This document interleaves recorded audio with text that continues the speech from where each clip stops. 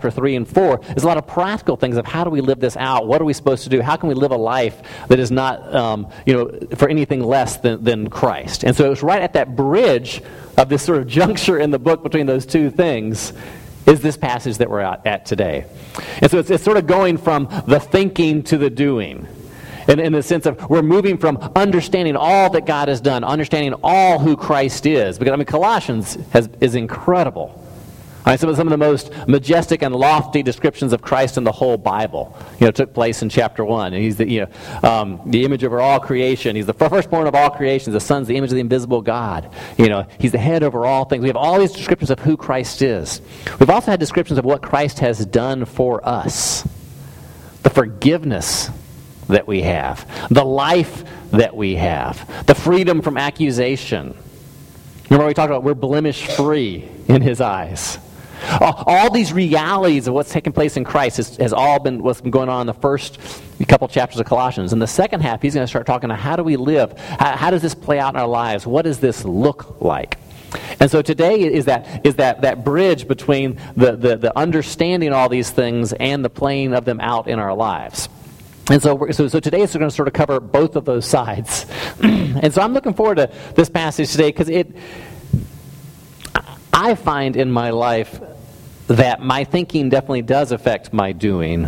My perspective affects how I act.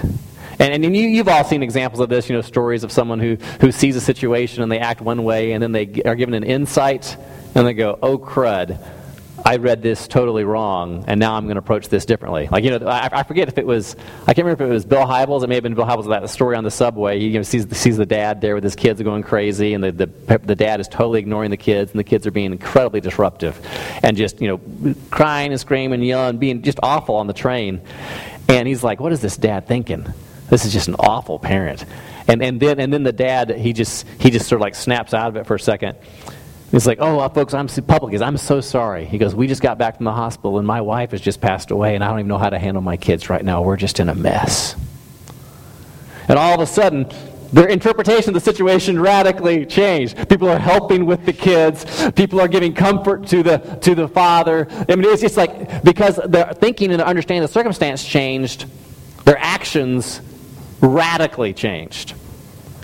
And that's true in our lives. The way we understand a situation, the way we perceive things, the way we interpret the data that we encounter affects how we act, what we think, how we feel, what we do. So today we're going to look at this passage that bridges that gap. He sort of takes in mind all this truth about who we are, and then it talks about how we should live in light of it. It sort of lays a foundation that's going to be really important as we go into the next part of Colossians. Because as we talked about last week, the Christian faith is not about following rules, it's about following Christ. If we think Christianity is about doing this, and we go into these instructions that we have by Paul, if we think of them as this to-do list, we're missing it. So it's really important to understand this week before we get into all the detailed instructions that come in the weeks to follow. And so today, the main point for today is pretty simple, and we're going to do 4 verses. But the main point is this: is that Christ is our life, so we live for Christ. Christ is our life, so we live for Christ. In some way, what God has done in us and what He's done through Christ in us is so dramatic, is so life-changing that Paul can even say, Christ is your life. We're so identified with Him. And because of that, we need to live in a way that reflects that. We need to live in a way that follows Him. We need to live in a way that is for Him. So that's what we're going to walk through. In this passage, there's 2 major things that are described. One is our union with Christ, our identity with Christ, how we're connected to Christ. That's the one thing it describes. And the other thing is this call of how we're supposed to live because of that reality, and through that reality, and in light of that reality. So it's Christ is our life, so we live for Christ. And so we're going to walk through that. So I'm going to read the passage. It's not going to take long. 4 verses. Now, we've had like chapters I've read in here before. It felt like it took 20 minutes. This time it's like 4 verses. And I'll go back over these verses several times. But as I read them, I want you to keep an eye toward what ways in these 4 verses is our connection, is our unity, is our oneness, is our identity with Christ. How is that expressed? I want you to just think. Think of all the ways in this passage, and it's just 4 verses, that our connection to Christ, our union with Christ is expressed. So that's the first thing I want you to look for. The second thing is he gives us some very practical instructions. You can look for what does he ask us to do. So how are we connected to Christ? How is that expressed in various ways? And what are we to do? Okay, so keep an eye for that as we read these 4 verses. So it's Colossians chapter 3, verses 1 to 4. So the first thing you're looking for is our connection with Christ.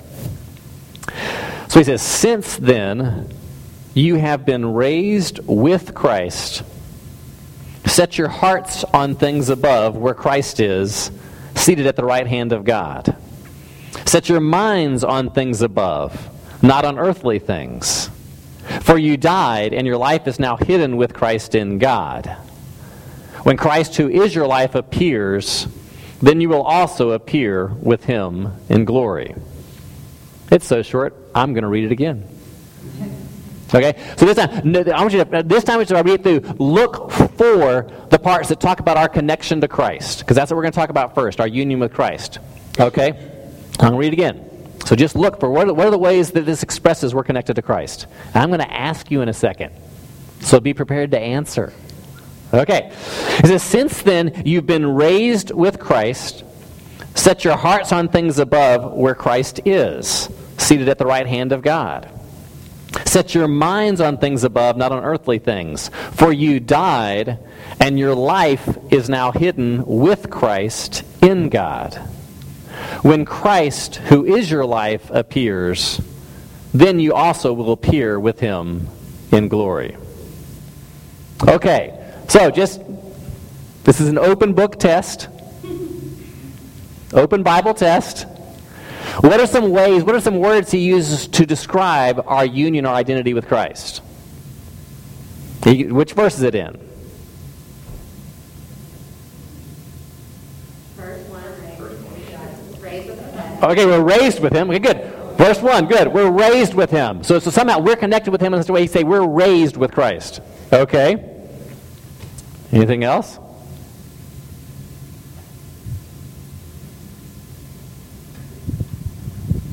It's not in every verse. Don't worry. You're not missing something. You can skip. You can go to whichever verse you want to go to. Verse 3, our life. Hey, verse 3. Our life is hidden with Christ in God. Okay? Anything else?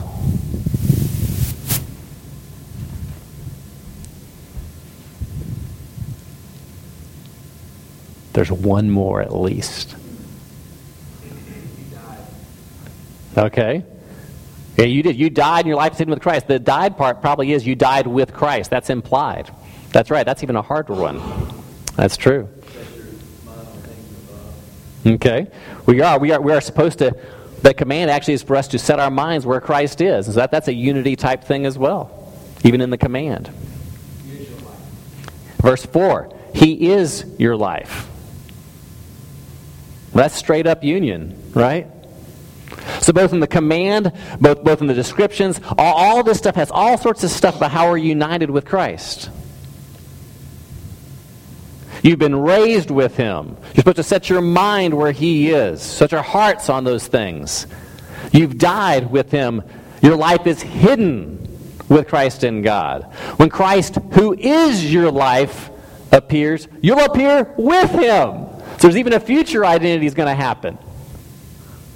So you can see one of the main things going on in this passage is you are identified with Christ.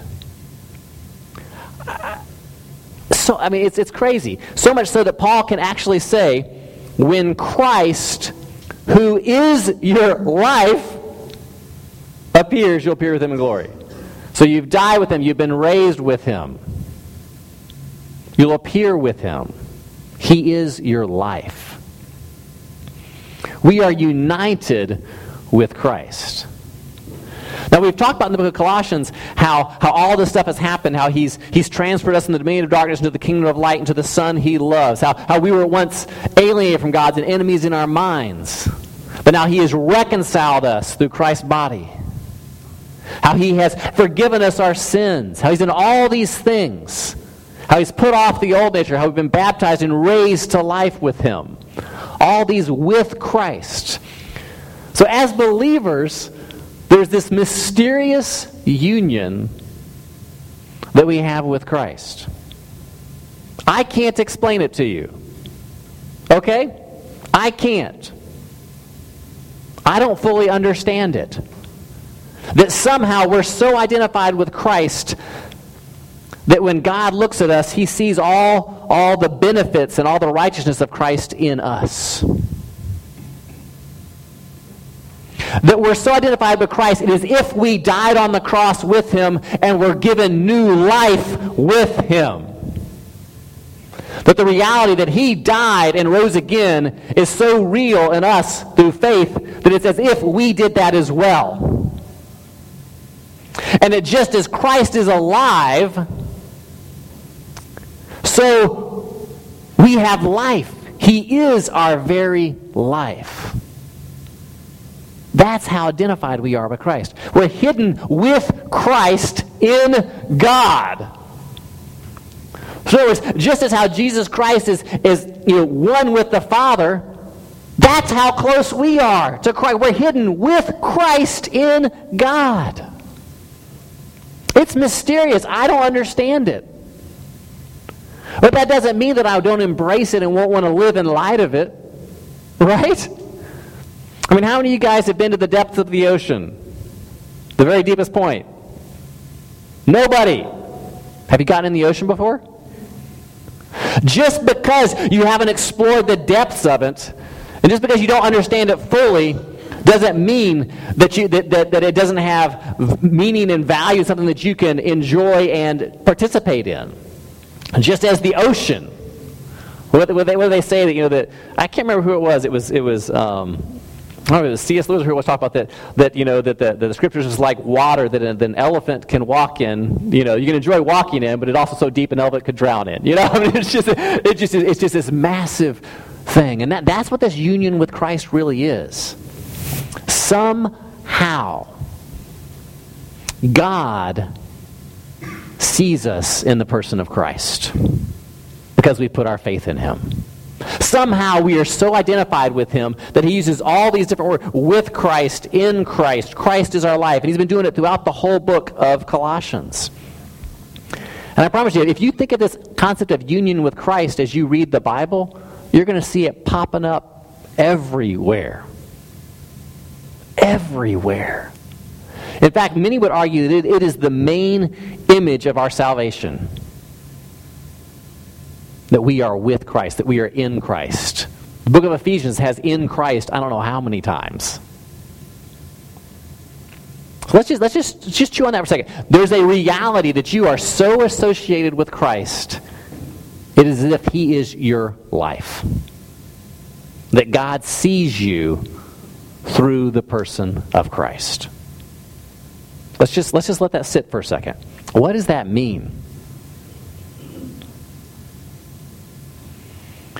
I'll tell you one thing, there's just some security in that.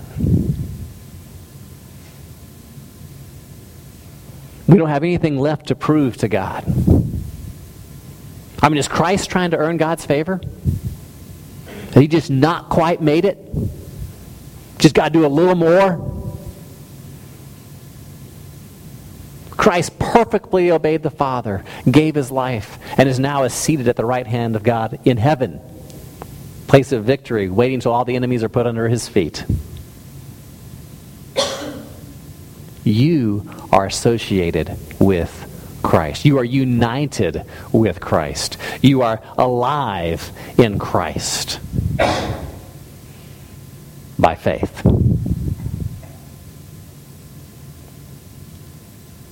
You have nothing to prove to God.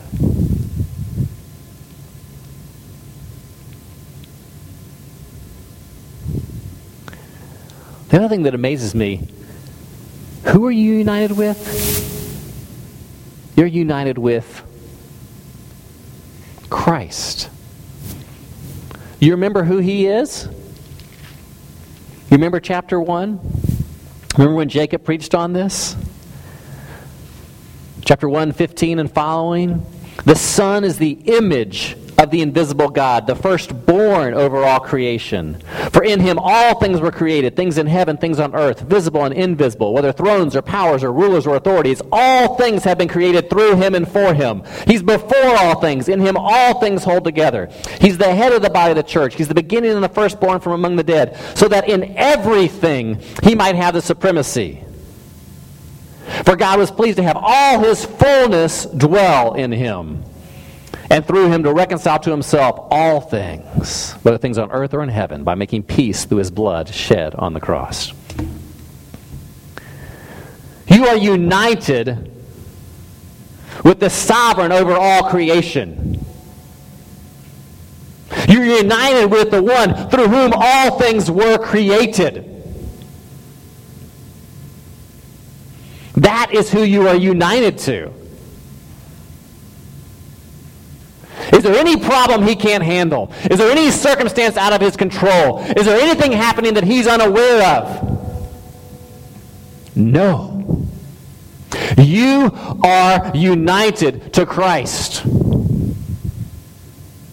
You are connected to him in a way that is mysterious, that we can't even understand. But the authors of Scripture go over and over using all sorts of terminology to try to express it, to say it in a bunch of different ways, to say you are connected with Christ. You are in him. He is in you.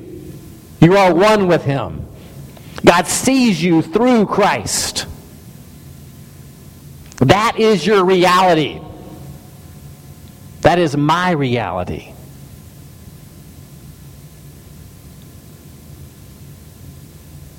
Think of the security that brings. Think of the peace that brings. Isn't that incredible? To Christ, you're united. So he says in light, he goes, look, since you've been raised with Christ, so he's using the image, he goes, since you've been raised, and he goes, because you died, and he is your life, he calls us to action. So the first thing is, Christ is our life. So then he says, since you've been raised with Christ, set your hearts on things above, where Christ is, seated at the right hand of God. Set your minds on things above, not on earthly things. So he uses two terms. The first term he says, set your hearts on things above. It's literally the word to seek, to pursue, to go after. Say, this is what I'm going for. I'm going after the things of God. I'm putting my focus on those things. And then he uses the term, he goes, set your minds on things above, not earthly things. And this is a term that Paul uses all the time. And it's basically, it's to think. Think about these things. Think about this reality. Think about this truth. Not these earthly things. So what he's saying is, look, you're united with Christ. You're united with Christ. Therefore, live that way. Live with that reality first and foremost. Set your minds in that reality. So that he's not saying just walk around with your head in the clouds so you walk into things. I mean, the whole next chapter talks about how we're supposed to live in this life, how it's supposed to play out. What he's saying is, I interpret this world. I navigate this world. I make decisions in this world based on my conscious awareness of who I am in Christ and what he has done and his presence in me. That's the other part that we often forget. We think of it just in terms of, okay, now I am forgiven. It's sort of like earning a degree. You've gone through college and you've gone through whatever school, whatever grade, doesn't matter. And at the end you finished and you're like, yes, I've got it done. And let's pretend it's a qualification for a job. You had to complete this degree and now you can practice in whatever this is. Okay, so you've completed the training, you can practice. They go, yes, I've done it. So now I'm officially a graduate, or I'm officially a doctor, or I'm officially an architect, or I'm officially a lawyer. I've got the degree, I've got it, so now I can go do it. Yes, that's true. And imagine if your best doctor, teacher, lawyer, whatever, now comes along beside you. and empowers you and guides you and teaches you as you practice. Because that's what happens. We're united with Christ, so God sees us through the lens of Christ, and He puts His Spirit inside us. So the person of Christ, we're still united with Christ. Okay? It's not like we're united with Christ so we're saved and, oh, He's all done. We're united with Him. He is our life. It's not just He saved us and then says, see you later. He walks with us, empowers us, guides us, leads us. That's why in the beginning of Colossians, he says, we pray continually that God would give you the knowledge of His will through all the understanding and wisdom that the Spirit gives. Because the Spirit is giving you wisdom and understanding. He says that you may live a life worthy of the Lord. Remember that? Bearing fruit in every good work, growing in the knowledge of God, being strengthened with all power according to His glorious might, so you might have great endurance and patience. That sounds like a pretty active God. He's given you wisdom and knowledge by His Spirit. He's bearing fruit in your life, and through all of He's given you this great endurance and power. He's given you this great power according to His might, so you might have endurance and patience. So do you get the image? It's not like Christ is our life, He saved us, whoo, see you later. It's like Christ is our life, so we live for Christ. It probably should even say, so we live through Christ. I was reading a book this week. It's sort of interesting. I haven't finished it. It's a great book called Union with Christ. And we talked about this a little bit last week, that we sometimes try to seek to get God's approval, and then once we get it, we try to keep earning it and this or that. And the way we've got to live our lives is realizing we have God's approval. We're not trying to gain His approval. We're living from His approval. Does that make sense? There's a big difference between living to try to gain God's approval and living out of the approval He's given. And living the empowering that He puts in our lives. So this book sort of gave the example of American Idol. You got American Idol every week. They're performing, and you're trying to get the vote, trying to get the judges to like you. Then you're trying to get the votes, and the show failed. Now, not failed. Sorry, it ended. And now they brought it back on another network, so it's back again. But one of the things in the last, even American Idol, what do? After the person's been named the winner, they've gotten through all the time, they've achieved, they've won, they've gotten it all, then what do they do after the end after they've been crowned? They sing one more time. And this time they actually sing as the winner. There's no approval, there's no grading, there's no nothing. They are just celebrating because they've won, and now they've got this big contract, and they're going to have all this to their lives about to change. And they're singing out of that moment. That's the image of the Christian life. As we put our faith in Christ, we're united with Christ. The questions of where we stand before God are done. Now we get to live out of celebration, live out of thanks. And even as we do that through His empowerment in us.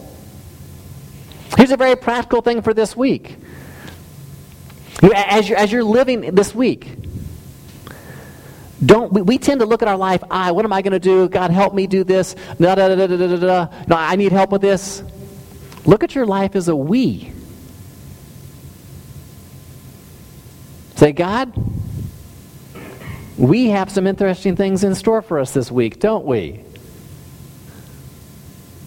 We're going to see some unusual things this week, aren't we? I'm looking forward to walking through this week with you. The question of what would Jesus do is a great little armband or whatever else, but it's also very individualistic. What am I going to do as opposed to, God, as you enable me to follow you, what are we going to do? Because we are united with Him. Not simply in salvation, but in life. In pursuing Him. So even think about that. Think about that this week as we say, hey, Christ is my life, so I live for Him. And I live through Him. See all the difference that makes? It makes all the difference in the world. Because God we are united with him, we're one with him. And he enables us and draws us and empowers us to please him out of joy, out of what he's done in us. That's the story of the Christian life. So we're going to be looking at the next couple of weeks. We're going to have some specific things about how he tells us to act. He tells us to do this, to put off the old self, to put on the new, to put away these types of things, to put on these kind of things. But it's all with the background of we do these things. Why? Because we're united with Christ and we're living for him through him.